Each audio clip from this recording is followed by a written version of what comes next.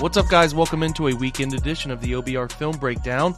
I'm your host, Jake Burns, and we have a pretty boring set of events right now. I mean, we are in the midst of a tough time, and we have some great plans in terms of some content and look-aheads coming in the next few weeks. But as we hit the weekend, I still like to put out some content, and I'm not sure that people get to enough of the Twitch shows, so I do like to reshare those. So I'm going to reshare the OBR Weekly with Fred Greetham and Barry McBride momentarily. Not much new in the Browns news circuit. If you look up the Cleveland Browns right now, it's a lot of opinion and think pieces and analysis tied to Deshaun Watson and talking about how the Browns are still committed to the $230 million contract, as obviously they would have to be right now. The only piece of non-Deshaun Watson news, which is all negative, is that Myles Garrett continued to be the great guy that he is and did a watch party for Jurassic World.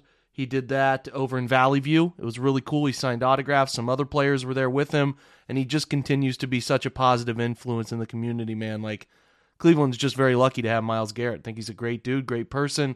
Obviously, fantastic football talent as well. So check that out. There's a pretty cool video on his experience there and showing up and supporting the fans and taking the time to do the things that Myles Garrett seems to take the time to do. So really cool. Otherwise, not much going on, as I always say.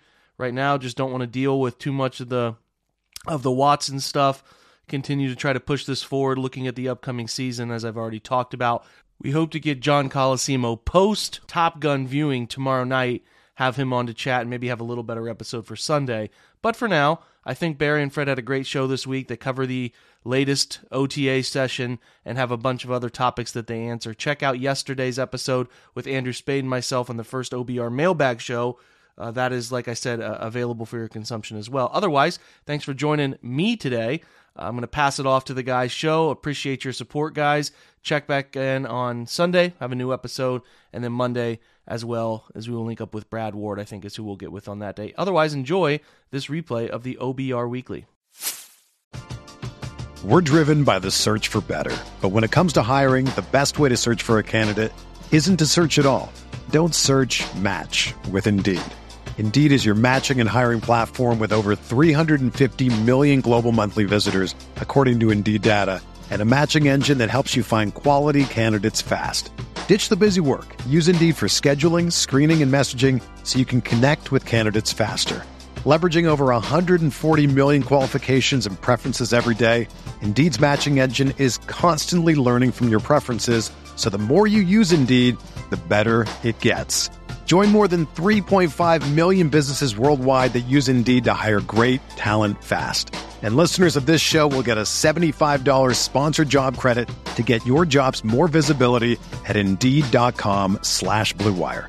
Just go to Indeed.com/Blue Wire right now and support our show by saying that you heard about Indeed on this podcast. That's Indeed.com/Blue Wire. Terms and conditions apply. Need to hire? You need Indeed. Good evening, Browns fans, and welcome once again to the Wednesday night tradition at 7 p.m. OBR Weekly. My name is Barry McBride. I'll be attempting to host this evening as we talk with the legend, Mr. Freddie Greetham. Let me add Freddie to the stream. There he is. How you doing, Fred? I'm here. Doing good. Good, Straight good. off the practice field in Berea. Yeah, Literally. where you watched every single one of those 80 players and can give us detailed reports about how they did, right? Just you're like a computer out there. I think those people that write me expect me to. I hear from them like, how's this guy look? And I'm like, oh, I forgot he's on the team. Oh, not really, but yeah. It's tough. It's tough. It's just a big crowd of people out there. Some of them doing this, that, and the other thing, right? Yeah, it's tough when there's 53 once the season, gets going, let alone when you're at 90. I think they have had 8 missing today, but that's still pushing 80, 82, I think. Yeah, absolutely. We are going to, once again, call on visitors to the chat room to bail me out with my week preparation with your comments and questions. And as always, we will try to get to all of those during the course of the show. Sometimes we're not successful, but generally we are. Even when we're not successful, I think we get 90% of them. So we already have some people offering their comments in the chat room. And let's start off with some positive news, Fred. How does that sound?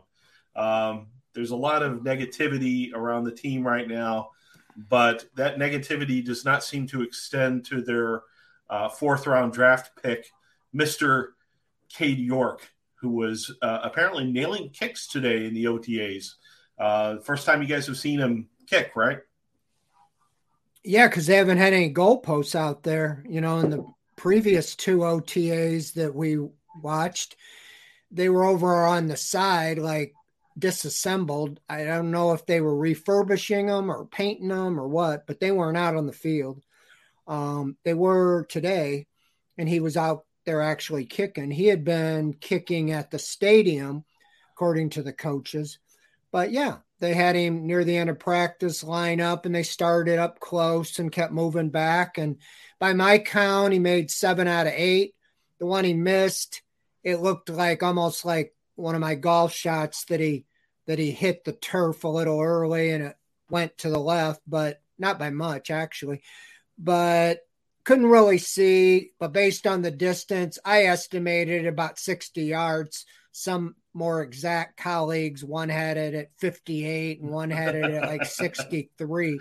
Right. So it just depends on how far the goalpost was set up behind the goal line. It's traditionally 10 yards. Some of them were saying it wasn't quite or whatever. But anyway, he looked pretty good. He looked very confident. On the last one, that 60-yard or whatever it was, I don't know if they were betting on it or what, but the whole defense was jumping up and down and screaming and yelling, and they sounded like junior high kids, and he put it right through the middle. But yeah, very impressive young man. Hopefully, he continues, when it really starts. And, I think when you draft a guy from LSU, or any big school like Ohio State, they're used to playing in front of 100,000 people. And, right. And if they're on the national title games, it's as big an audience. I don't know if it's as big as the Super Bowl, but in other words, they've been there, done that. I'd rather have a kicker from those colleges than, from, no disrespect, but a Division III or Division II or right. Even a non-big conference team that isn't playing in the big games. Yeah, on a regular basis. So he's done that. And so, yeah, I was pretty impressed with what I saw today. I tweeted out a couple of the kicks and got a lot of response. I saw about 30,000 people have viewed it. Wow. Yeah, it's, I think people are looking for any bit of good news these days. Of course, the Deshaun Watson thing is out there. We've got a question on that already. The Browns our city council is trying to get him to take the First Energy name off the stadium. It's just not. I do the Newswire every morning, and I haven't been able to post a lot of good stuff. And I think Cade York is a positive story. Not only does he have composure, but he could finally solve our place kicker, issues that we've had for a decade. Well, I don't think the First Energy naming rights is in the ballpark, obviously, as Deshaun Watson. And, the black cloud that, is hanging over, and all these practices and all these interviews with the coaches and even the players. We talked to John Johnson. He was asked about Watson quite a bit, and they all get drug into this is a really, really good team. This is the best rostered team I've ever seen. And I thought last year's was, and this is better than last year's. And this is just hanging over the entire team. Nobody can get excited because everybody's waiting to know what the bomb is, You thought that they had this all under control and they made the trade. Okay, no criminal, boom.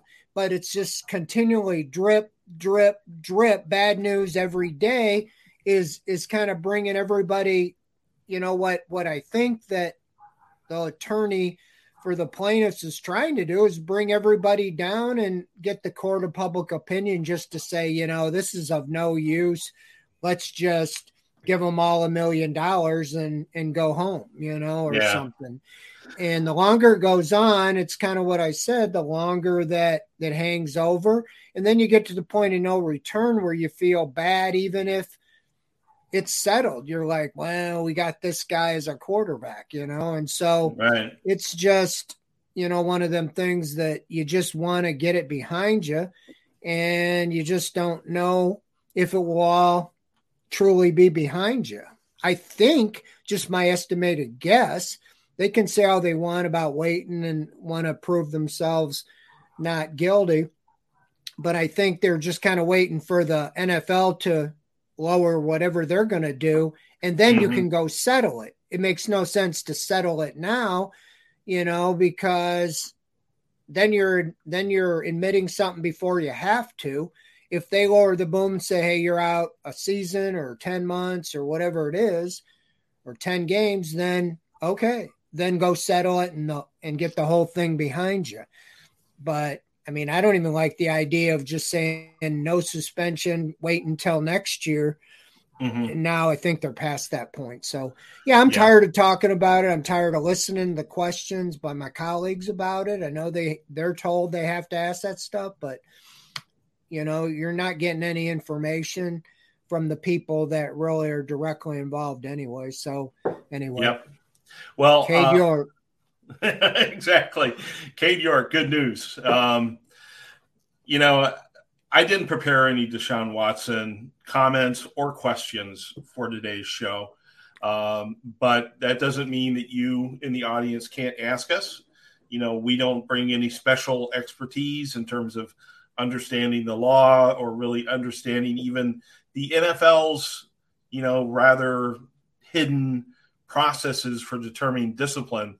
We'll talk as much as we can about it, but you know, it's not the area of our expertise really when you get to legal issues. Certainly not in my case. But Fumble 13 does ask a question about it. He says, it sounds to me like the Texans were knee deep in the Watson massage debacle. If that is proven, do you think that they lose draft picks at the least? And I have absolutely no idea what the NFL is going to do. You know, I'm not one of these guys who says, oh, it's going to be 6 games, or it's going to be 12 games, or there's no way you can play it all this season. You know, he already sat out a year. We don't know what's going through Goodell's head, but, you know, we do know that the publicity is increasingly bad, and that would logically have the NFL go ahead and do something substantial in the discipline department, you know, as it goes along. As far as the Texans losing draft picks, I don't think they'll lose the draft picks. We traded them, and that's all I really care about. I don't think there's any way to unwind that trade. But the Texans might be in for some discipline if they were proven, you know, to have issues with or, you know, complicit in some way, particularly if they knew anything about what was happening. But I can't tell you what that would be, and I can't tell you whether the Houston Texans are, in fact, culpable in any way. Fred, do you have anything to add to my aimless wandering?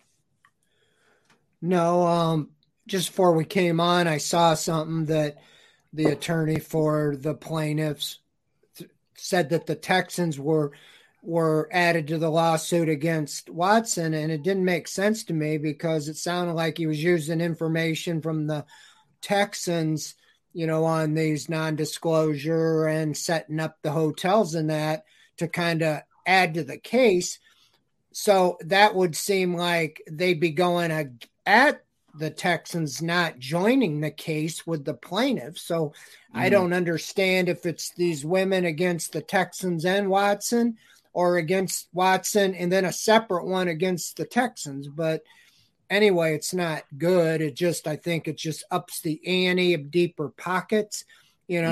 Obviously Watson's got deep pockets, but the Houston Texans have deeper pockets. But that would kind of refute the idea that the owner of the Texans, was friends with the lawyer, that was putting them up to it.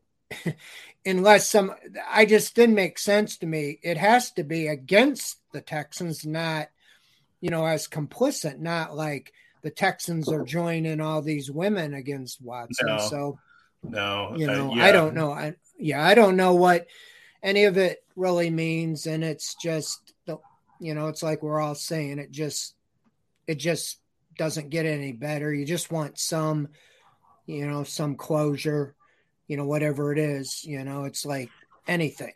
If you're sick, you just want to get it over with. If you're getting a shot, you want to get the shot. You don't want to sit around, keep thinking about it. And that's where we're at, is just kind of, they just keep coming out with more stuff to make you, what I really think NFL wise is, I read somewhere discovery, whatever that is all the evidence has to come in by June 30th.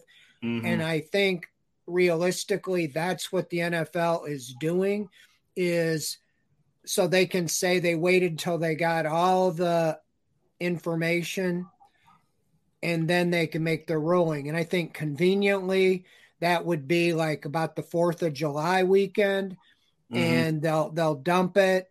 And it's past when all the Browns and all the people we talk to are on vacation. And we will not hear anything until training camp. There'll be a statement they'll put out saying, we respect the move by the NFL or whatever, and And that'll be it. We won't really know or talk to anybody involved till at least training camp, is the way I think. Because I don't see anything happening between now and next Thursday when we finish our time with the Browns until training camp. So, 14th to the 16th is that mini camp mandatory. And then there's nothing till the end of July. And I think the NFL will dump something about, June 30th, July 1st, 2nd, 3rd, that weekend of the holiday. They'll dump it somewhere in the news desert where people aren't paying much attention to the NFL. And we'll go from there. But, what they'll do is they'll probably announce it on July 4th when you're trying to be out at a picnic or something. So we all have to scramble to get it on the site. That's just the way I think so. Yeah, I will. I'll write something quick. It'll be a bad article and probably composed under the influence. Let's get to this question from B. Surratt. I hope I'm pronouncing that correctly. He asks, is it smart to play Newsome in the slot and then back to the outside, causing him to play 100% of the snaps, seeing how he had an injury history in college in first year with the Browns?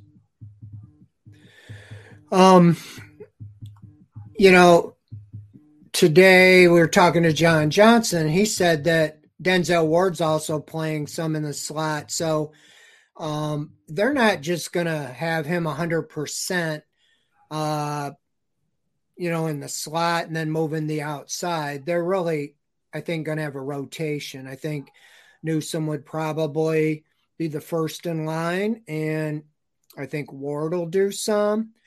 And I think that they'll probably, AJ Green might get a turn, and Martin Emerson might get a turn.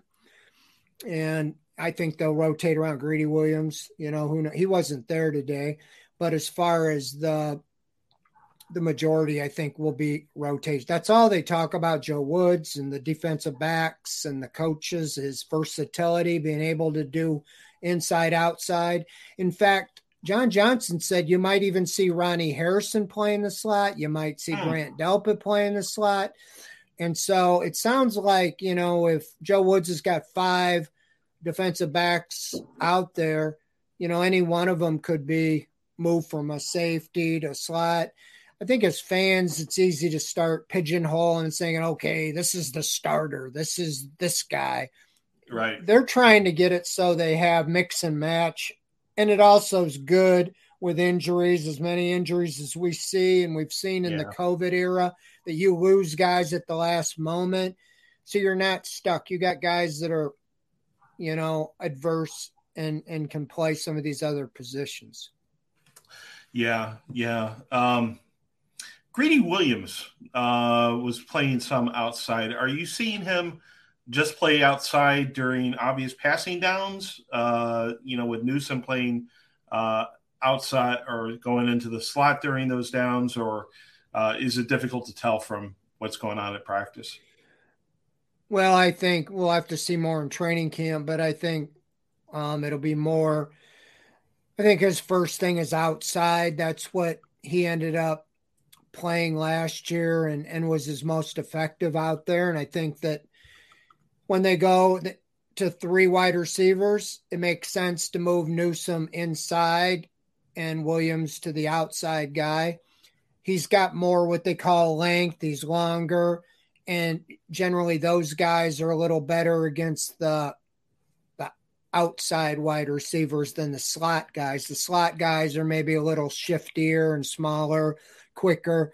And that's why I think Newsome, would tend to be better there, or a Denzel Ward. So I think they'll mix it around and stuff, but I haven't seen Greedy in the slot that much. Right. Another Watson question. This comes from Eagle1. He wants to know, is it even possible that Watson can get slammed this year and next year?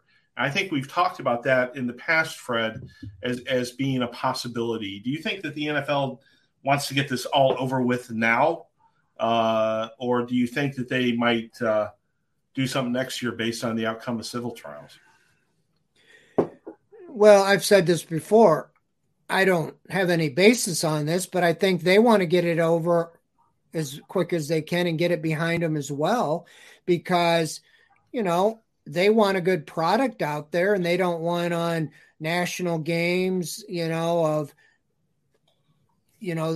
constantly talking about this black cloud hanging over the Browns and so forth. I mean, whether you agree with whatever, once it's behind them, it's behind them. Then you're talking about, the settlement or whatever, transpired. So that's why I said, I think that the lawyers and them on Watson's side, and why he's maintained that he doesn't want to settle, is because they're waiting for the NFL to come out with their ruling. Because if you settled now, you're admitting you did something wrong to some degree, and then they can suspend you. And, then there could be other things come up. I would think that if they issue their discipline, unless they have an asterisk and say, okay, we're giving you this much, but we reserve the right to do it again, then you settle it, and then everything they have is the end of it. Because if they have the discovery or whatever that has to be in by the 30th of June, that's just me. I'm not a lawyer, but that's when you go settle is, okay, now we know the punishment. Let's get it all behind us. Let's take our medicine this year. And so there's nothing next year, because that to me is the worst thing, is to have something this year, have all off season, something else comes out, and then you got to do it again next year, because, depending on settlement and that, I don't know if these people can continually come out of the woodwork and keep suing or what. I mean, it's my understanding this is kind of a class action suit, or you got a bunch all with one attorney. I know that they're doing it individually, but it just seems, it behooves them to just get it over with and not go case by case. That would take 4 or 5 years, I would guess, to drip, drip, drip. So I don't know. I'm just saying NFL dropped their hammer and then go get it settled. Even if you don't think you did anything wrong, just get it over with. If we're talking about this time next year, I'm going to need a lot more booze to get me through the off season. It is tiring already, and I don't want to be talking about it again next season. But it is a possibility, and if so, we have to live with it and we have to move forward with it. Next question comes from Paul Spencer. He says, Fred, you've been a member of the press corps for decades and have obviously seen a lot. Give us a sense of what the mood and murmurs are among you and your colleagues over all these recent developments in the Deshaun Watson case. Different reporters seem to handle it differently, right, Fred? I mean, some are very focused on this issue, some are not, it seems. Yeah, I mean, there's one prominent beat writer that has left the beat. I can't say it's because of this, but I think it led to it. And there's other reporters that ask a lot of questions about this. I think they're very kind of anti-Watson. I mean, it's hard to, for some of them, just by the questions, they kind of lead where they're at. But I've talked to some off. I mean, one thing unanimous, we're all wanting to get this over with. We're tired of talking about this stuff. And we want to just talk about football. And like I said, this is a really good team. But you take the quarterback out of the equation, and that makes a big difference. And so, I don't think everybody's so excited if it's Jacoby Brissett. I mean, you're like, oh, wow, I think that's even a big drop from Baker Mayfield, my personal opinion. Right. And so, but they won't even cover that, what happens if Watson isn't available. I mean, they're still doing the day by day. We're not saying anything. They excused Mayfield from mandatory minicamp. A lot of people said, he had to come because you get fined about $100,000 a day and he'd show up. Well, he's not coming. They excused him, but we're all just tired of it. I think that that's a given. None of us really know, what's going to happen and what kind of a, cloud this will continually put. We want to talk about the Browns because it behooves people being interested in reading or hearing us, just like this show. But, you're going to have some that are turned off. You're going to have some that, are just ready to move on. I think that's the one common theme, is most of us just want to move on and get back to the old days of just covering football.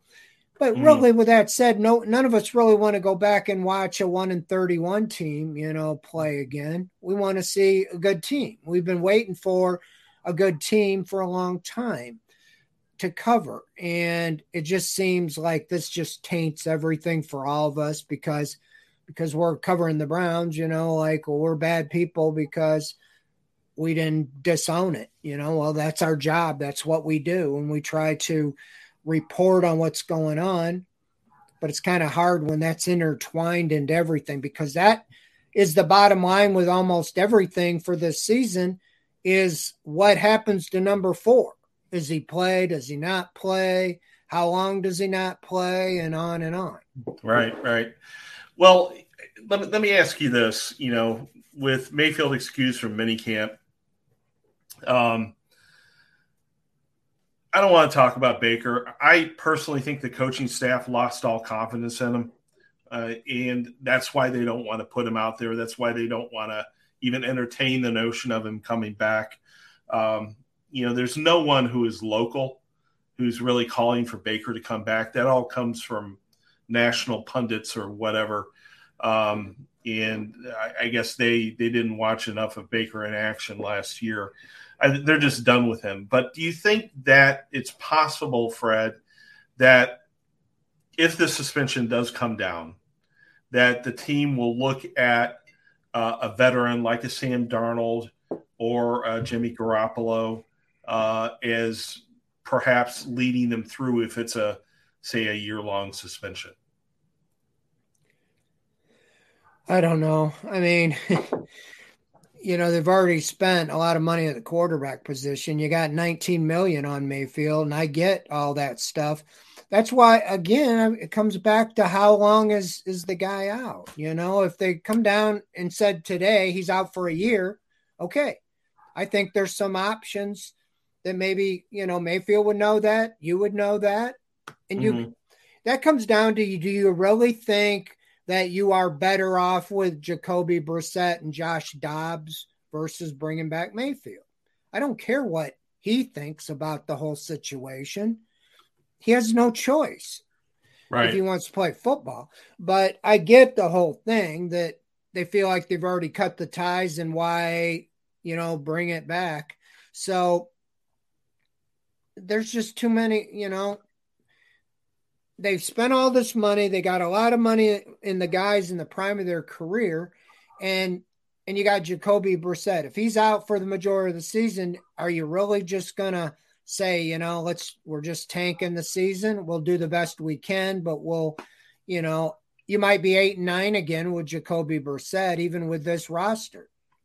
I don't know if you're going to go to the playoffs. So they're not telling us, and they don't have to tell us anything, but we don't know what they're thinking, other than it's a fluid situation, with Mayfield and all that. And they could be meaning, once we know what we know, then we'll make a decision. Is it worth bringing Mayfield back if it's a 10-game suspension? Is it worth bringing Mayfield back if it's an 8-game suspension? Is it worth it 6? They might say, no, we'll get through 6. We'll get through 4. I don't know. Right. Because they're not telling us. And maybe they don't know either. I mean, the biggest thing with this whole situation that a couple of us were talking about at practice is I feel like they didn't really research this as much as they made it sound like they did, because I really think they are caught off guard by some of this, especially if the lawyer for Watson said they didn't know about this person who they couldn't make a comment because they didn't know enough about the individual. Right. That means I would doubt the Browns knew about it.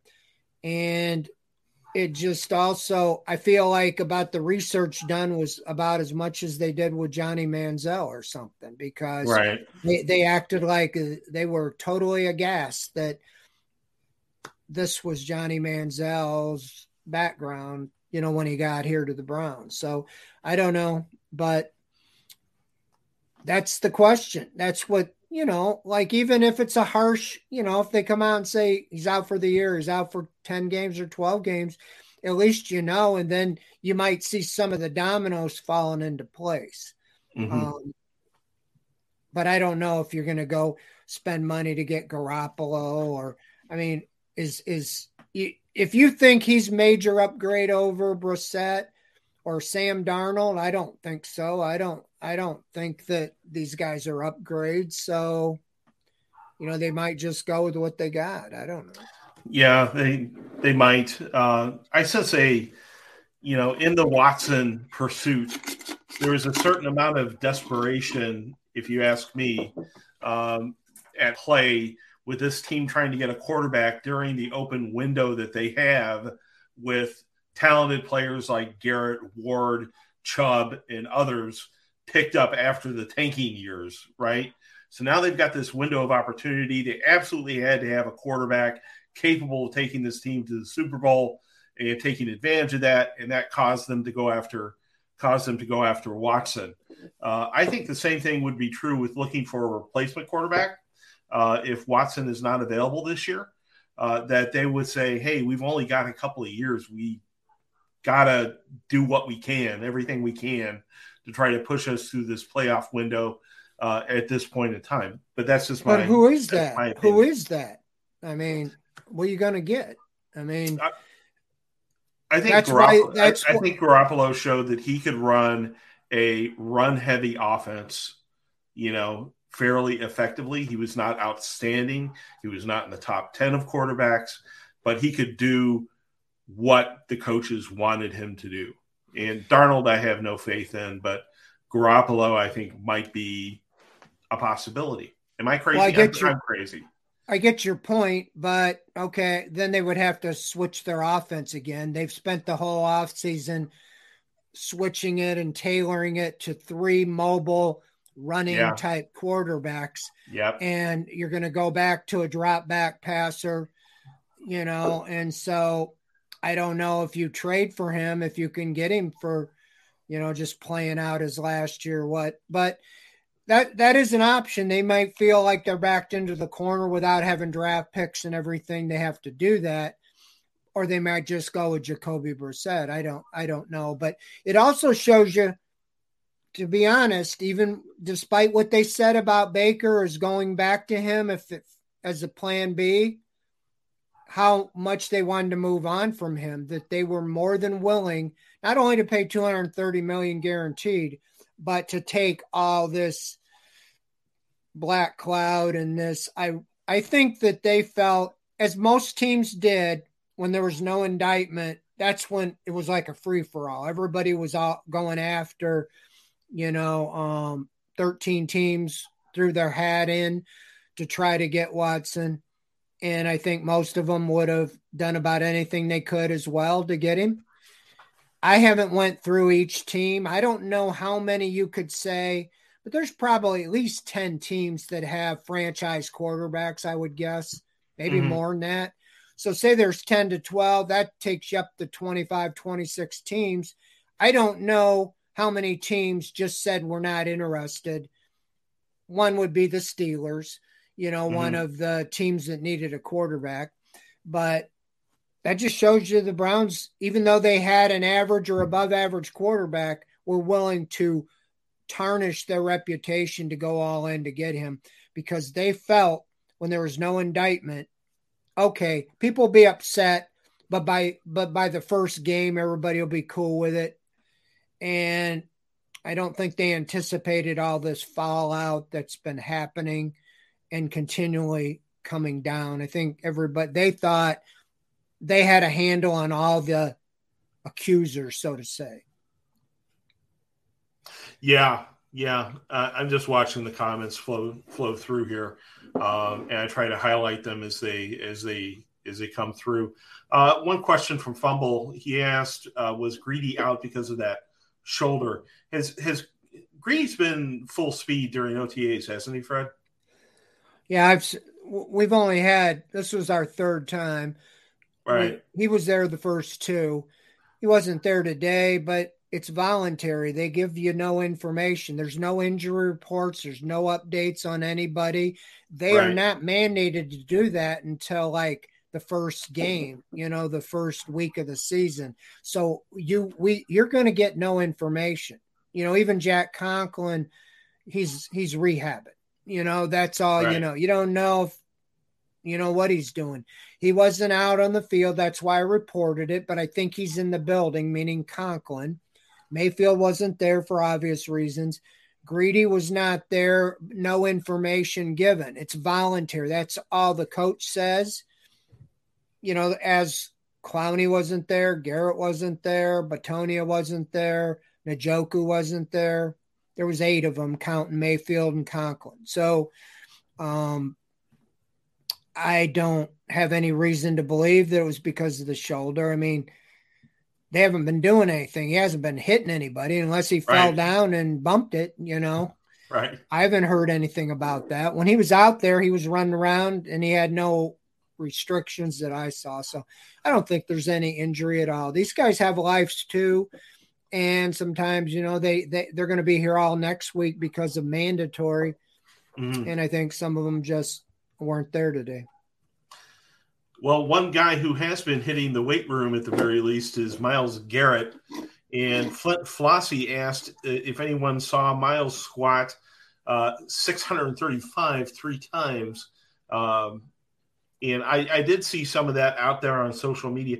What do you think about that, Fred? I get a little bit nervous seeing these guys push incredible amounts of weight, and showing off on social media and stuff, because I'm concerned about injury, right? These guys might hurt themselves doing this. Is that a realistic concern, or are these guys so closely supervised that they're not going to do anything unsafe.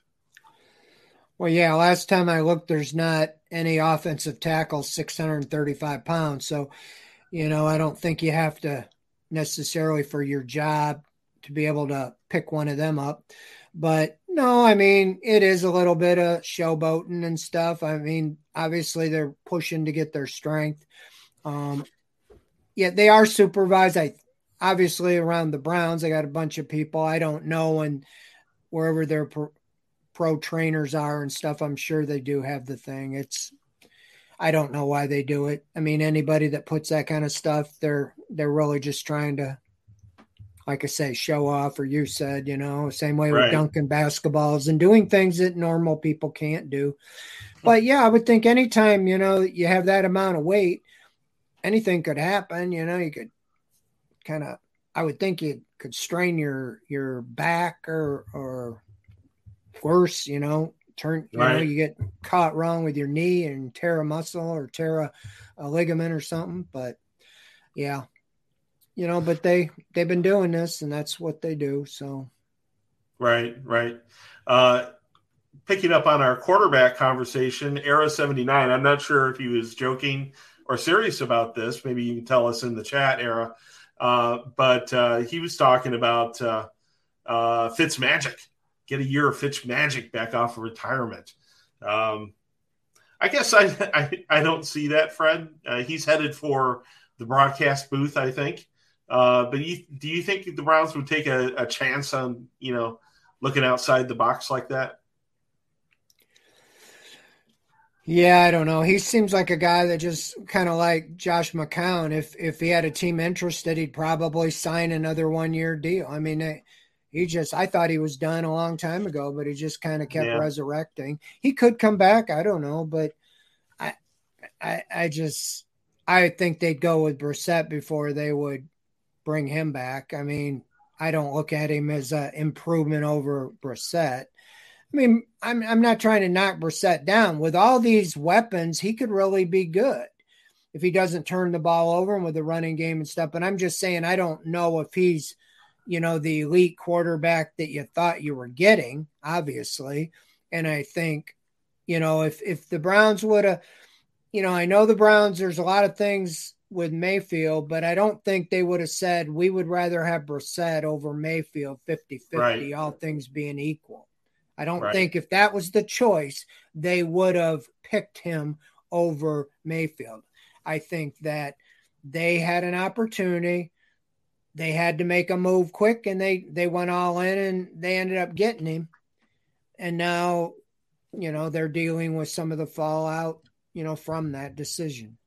Yeah, they certainly are. They certainly are. They're trying to avoid talking about it as much as possible. That's for sure. We haven't even talked to him.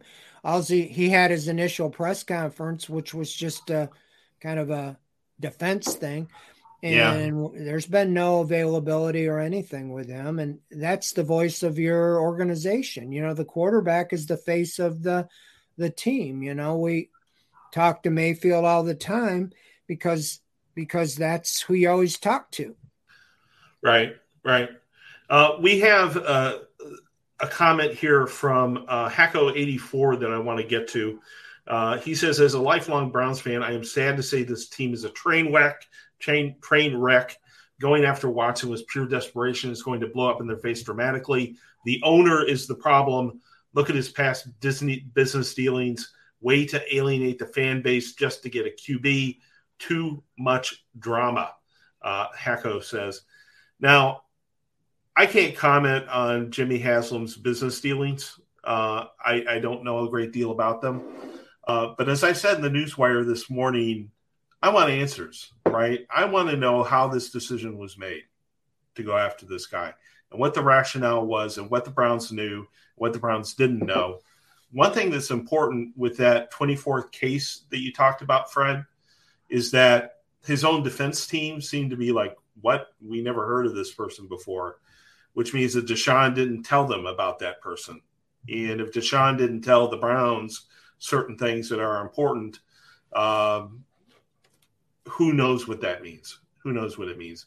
I just want to throw that out there. But Hacko, I understand your frustration, and honestly, as a guy who follows this team 24/7, I feel your pain, certainly. E. Gillen, go ahead, Fred. I was just going to say, I mean, if forget the context, but just if I had 66 people I met, I probably couldn't remember, a lot of our conversations with him. So I don't know how he'd remember, and he probably wouldn't bring up every, all he was dealing with was the ones that came forth and accused him, so, it's very unfortunate. And obviously there's a pattern of behavior here. And I think there was some, I'm not sure, but I think Harden, the lawyer, was involved with the Pilot Flying J case, that helped, that his business was able to get out. Right. And quite well-known lawyer. And I think that this is just my guess, is that he told them that there's no indictments. There's going to be some civil, repercussions, but it's good to go without the criminal indictment, because now it's just money and fallout on negative PR. And so whether that is what happened or not, but it seemed like that's when it all went crazy, was about immediately after the no criminal indictments, as long as he's not in jail, he can play football. That's when the vultures really started circling Deshaun Watson, and so many people chasing him. And now I bookmarked a story from today about the Saints and the Falcons saying, missing out on this is the best thing that ever happened to us. But they wanted Watson too. All kinds of people did. At any rate, E. Gillen says, can Mayfield even run the new offense that Stefanski's putting in? I'm sort of saying the same thing you said, Fred, in terms of they're building around this mobile quarterback, and Mayfield wouldn't be a fit even if everything was hunky-dory. Yeah, and that's why they might have to change it up a little bit if it's Brissett for the long haul for the year. You might go back a little more and rely on Chubb and Hunt, but you also have a guy who's mobile and you can roll him out and he could dump the ball to the backs, the tight ends, and so forth. Just not the way maybe Watson can. And so that's what it makes no sense to me to go away from what you've been installing all off season and go back to a completely different skill set. That's really why they traded Keenum, because they knew they were going away from that style of offense with Mayfield and Keenum and Nick Mullins. They didn't keep Mullins either, who was there for the taking, and after you had him all year and he knew the system. So yeah, I think they've kind of went down this road. And if it's not Watson, then they might have to get back in the market and draft, somebody with that skill set, because I do think that this is, what they were planning on, even if it's for a year, even if the whole year's Brissett and they get Watson back next year, then they have everybody and you just plug in the new quarterback. Right. Well, the scary thing is that, assuming Watson's gone, whether it's a half season or a full season, we are continually one play away from having Josh Dobbs as our quarterback, right? And I would think that if the Watson suspension comes through, they'll be out there looking for someone with that skill set, the Brissett Dobbs skill set, to come in and help buttress that, quarterback room. Kind of a frightening proposition. But Fumble 13 looks at the more positive side of things, and he says, do you believe if the defense lives up to its abilities, we can still be a playoff team with Brissett playing 8 games? What do you think about that, Fred? Well, I do think that's a good point. I mean, last year, the defense in the second half of the season, started showing signs of being a dominant defense. Sure, early in the year, they gave up a lot of points, but in the last 11 games, I think the most they gave up They only gave up over 26 points once. Most of the time they were closer to the 20 range or less. And with this offense, I said it last year, it was on the offense to outscore the other team, and the offense let them down. Whether you want to blame it all on Baker Mayfield or Odell Beckham or the combination or whatever, but it let them down. The offensive line had key injuries, and I think the defense is going to be fine. You're returning 9 of 11 starters. The only 2 you don't have are the 2 defensive tackles, and I don't know. It sounded like they probably were going to move on from them both anyway because they didn't play that well. So maybe Taven Bryan with a new chance and Perrion Winfrey and Jordan Elliott with a chance or Togiai will be able to be just as good. So I don't see a drop-off. In fact, I see more depth on the defense now because they've been in the system and you added some more guys at end. The key was getting Clowney back. So you got the 2 defensive ends, and Jacob Phillips is back. I think he's going to be the starter with JOK and the 2 linebacker sets. And you got your corners. You got Newsome and Ward and Williams and Green and Emerson. And so I just think all the way around with the safeties, Delpit and a year into the system and Ronnie Harrison back, and John Johnson has really looked good. He's looking like what he was advertised because he's playing more in the position that he did with the Rams. He's had an interception, I think, in all 3 of the OTAs I've seen. Today he had one, picked off Watson for a touchdown. It was 7 on 7s, but he looks pretty good too. And so, yeah, I think the defense is good and the special teams. You upgrade. This has been overlooked. You got Cade York, Corey Bojorquez, and Jakeem Grant. Jakeem Grant's a Pro Bowl returner, and Bojorquez should be an upgrade in punting because Gillen was bad, and York, has got to be an upgrade. And I contend they lost 4 games partly because of special teams last year. Right. So if this defense can keep in games and special teams, close games, I think Brissett can manage, and they could hold down the fort.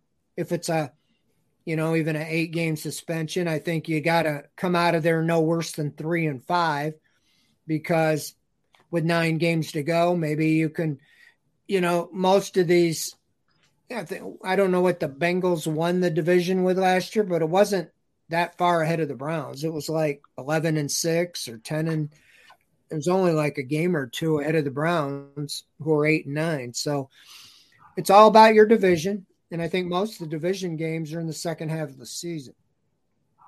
Right. By the way, we have 10 minutes left in the show. We have exhausted the questions you have provided. So now you're stuck with mine, and I'm going to ask Fred about Isaiah Weston here in just a second. It gives you an idea of the sort of questions I have. So please fire off any remaining questions that you have for Fred. We'll deal with them here in the last 10 minutes. And I'm going to talk about wide receivers, Fred. I want to talk about wide receivers for a little bit.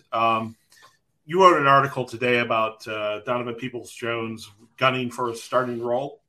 I thought in my mind DPJ was set as the number 2, but do you think that there are some players who might take those starting snaps away from him? Well, I think it all depends on they're just, to me, showing a lot of faith in him because he's the logical. You had last year Beckham and Landry. We all know what happened. Beckham never really got going and was cut or released, and Landry was injured and had a down season. You get Cooper, so say, okay, that replaces the Beckham. Your number 2, Landry, Peoples-Jones has shown in the first 2 years glimpses of being, a real productive receiver. And I think that is the faith. He has shown more than anybody else that's on the roster that's coming back. So by default, to me, he's the second receiver. But you don't know what you really have. And Anthony Schwartz, he talked today about, really dedicated the offseason, feels 100%, normal or comfortable and all that now. But you don't know until you see him, and you don't know what you really have in these undrafted guys. David Bell, to me, is the likely, guy in the mix. So for the starter, you got Peoples-Jones, Bell, and Schwartz, and then you could throw in Jamarcus Bradley because he's been around for 2 years, showed little glimpses, just because that's the logical. You can't say Isaiah West, an undrafted guy, you're ready to put him in as the starting wide receiver. Right. Same way you can't do it with, Michael Woods, 6th or 7th rounder. Just by pure where you drafted or what you did to get him, it's logical. This is the 3rd year in the process that you're expecting Peoples-Jones to emerge as that player. That's why you drafted him, and that's why you have slowly developed him. So he's the logical one. The third one, they're all kind of up in the air because we haven't really seen anything out of Bell at the NFL level. We haven't seen Schwartz really at the NFL level. Seen more than anything with Peoples-Jones. So to me, that's what I think they're expecting him to seize that job. If the preseason training camp's a disaster, then they may look, to see who's available in a trade or whatever. But you're also seeing Felton, who there was talk that he was just going to be a running back. He's the last 2 weeks has been with the wide receiver. So maybe now they're seeing it's more of a fit in the wide receiver room for him because we're not that sure our depth, as well as we have more depth at running back. So I just think the logical guy's Peoples-Jones. If he takes a step back, that's going to really hurt because Bell, you can draft him in the 3rd round, but you wouldn't if you really thought he was a sure shot starter, you wouldn't have traded down. You would have traded up, right. In the 2nd round to make sure you got him. So, right. He was there. So you took him, felt good about him, and he could really be, a really good find, but you don't know, you don't know what you have in Schwartz, could be ready to turn the corner, but he may not. I don't know if Jakeem Grant, he's a veteran you signed, but I really think he's a returner. I mean, he's 5'6". So I see him in the gadget role, the reverses, if they have him in the offense, not really, doing a lot on the wide receiver front. Right. One of the questions that sort of bounced back and forth with the OBR team, one of the things that we talk about in our little chat channel is who's going to be the first Andrew Berry draft pick to get cut. None of them have been cut so far. And I unfortunately have to say that I'm putting my money on Felton because he just doesn't seem to rise to starter at either running back or at wide receiver. Now, that could change perhaps if Kareem Hunt or D'Ernest Johnson get traded. But right now, I don't see him making the cut. But do you see him maybe making it a wide receiver? You think he's got a shot? Well, yeah, like you said, a lot depends on injuries and movement with the top or the 2nd and 3rd running back, Hunt and Johnson, what they do with them. But he is versatile. He can do a lot of things. A lot of these guys are going to come down to special teams. I haven't looked at the roster of all the guys, drafted, but, so far I haven't seen much with Tony Fields. I don't know if they'd give up with him too early, but guys from the first year he drafted. But as far as, I would say Felton would be in the mix. From this year's draft, I don't know how Deaton can make the team. I mean, I think for sure he'd be a practice squad guy. Right. But some of the draft picks this year, I just don't know how to make the team just because the roster's so strong. So some of the lower picks, to me, I think are fighting for practice squad positions. But just popping up without looking or seeing the names of all the ones drafted. Yeah, I think Felton might be a candidate, but like I said, Fields from last year really didn't do anything. I haven't even heard his name much. He was supposed to be kind of a smaller version of JOK, and so if he better have a good training camp. But haven't heard much on LeCounte, haven't heard much on some of the other ones, but haven't really looked too hard yet.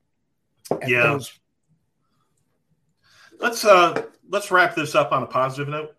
Romeo Crennel recently retired after a good long career. I think 39 years in the NFL. And back when Romeo was the head coach, I would go out to Berea at times, which fortunately to save the OBR embarrassment, I no longer do. But it struck me that Crennel he just seemed like a genuinely nice guy. He seemed like a genuinely good guy. And he seemed very self-aware of the role of a coach, and that, he won't make it if he has bad season, and all those things. And he would joke about it. I just have to ask you, do you think Crennel is the nicest coach that you've, in terms of just general friendliness and so on and so forth, that you've ever had the privilege to cover? Oh, he's right up there. I mean, Jim Schaffner was a really nice guy. It was over his head when he took over for Bud Carson back in the 89 or 90 season, I think it was. There's been some. I think Sam Rutigliano is probably might be the nicest ever. I mean, he called me by name. He called me at home, checking on the family, wrote notes when my daughter had leukemia. And this is 20 some years after, he was even there. But Romeo, I thought he was tremendously nice guy. He was almost like a teddy bear. I think he's one of those guys that were a great lieutenant, but maybe not a good head coach. I mean, Bill Belichick, everybody knew in the heyday, Bill Belichick was running that defense and got down when things needed corrected. But Romeo carried out those orders. And so by proximity, he became a head coach. But he was involved with the Braylon Edwards. If you remember, they were running around with no shoes on, and I don't know if it's Winslow. Somebody stepped on his foot and spiked him. And, his answer was, well, kids will be kids, and he wasn't much of a disciplinarian, he just kind of let them do what they wanted to. And so, he was a kind of a grandfatherly type guy, very nice guy, very easy to get along with, but I don't know if that's the guy you need as a head coach sometimes. And that's probably why he didn't last that long or was that successful in that role. Right. It always seemed to me like the Modell coaching carousel was always a nice, cuddly coach followed by a hard ass, followed by, okay, well, we're going to do a little bit less discipline. We're going to do more discipline. They just keep going back and forth. But Rack certainly seemed like a great guy, and congratulations, obviously, to him on his retirement. Well-deserved after all these years. And that'll do it for us. We're going to wrap it up here, and thanks for sharing your wisdom as always, Fred. Good talking with you. And next week when we talk, you'll have a couple of days of traversing the Northeast Ohio area to take in mandatory minicamp. So I look forward to talking about that. All right. Sounds good. Thanks, everybody. Good night, everybody.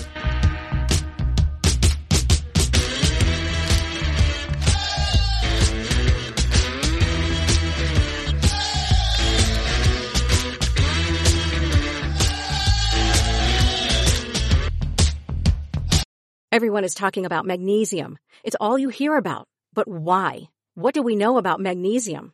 Well, magnesium is the number one mineral that 75% of Americans are deficient in. If you are a woman over 35, magnesium will help you rediscover balance, energy, and vitality. Magnesium supports more than 300 enzymatic reactions in your body, including those involved in hormonal balance. From functional medicine doctors to mental well-being and female hormone experts, we all know that magnesium is the one mineral to improve all aspects of well-being and health. But which one? Magnesium Breakthrough from Bioptimizers, the trusted choice recommended by leading experts with 7 best-absorbed forms of magnesium to ensure your body receives the support it needs for overall well-being. Go to bioptimizers.com/balance today and use code BALANCE10 for 10% off. Support your journey to wellness at bioptimizers.com/balance. Magnesium Breakthrough from Bioptimizers, your foundation to optimal health and vitality.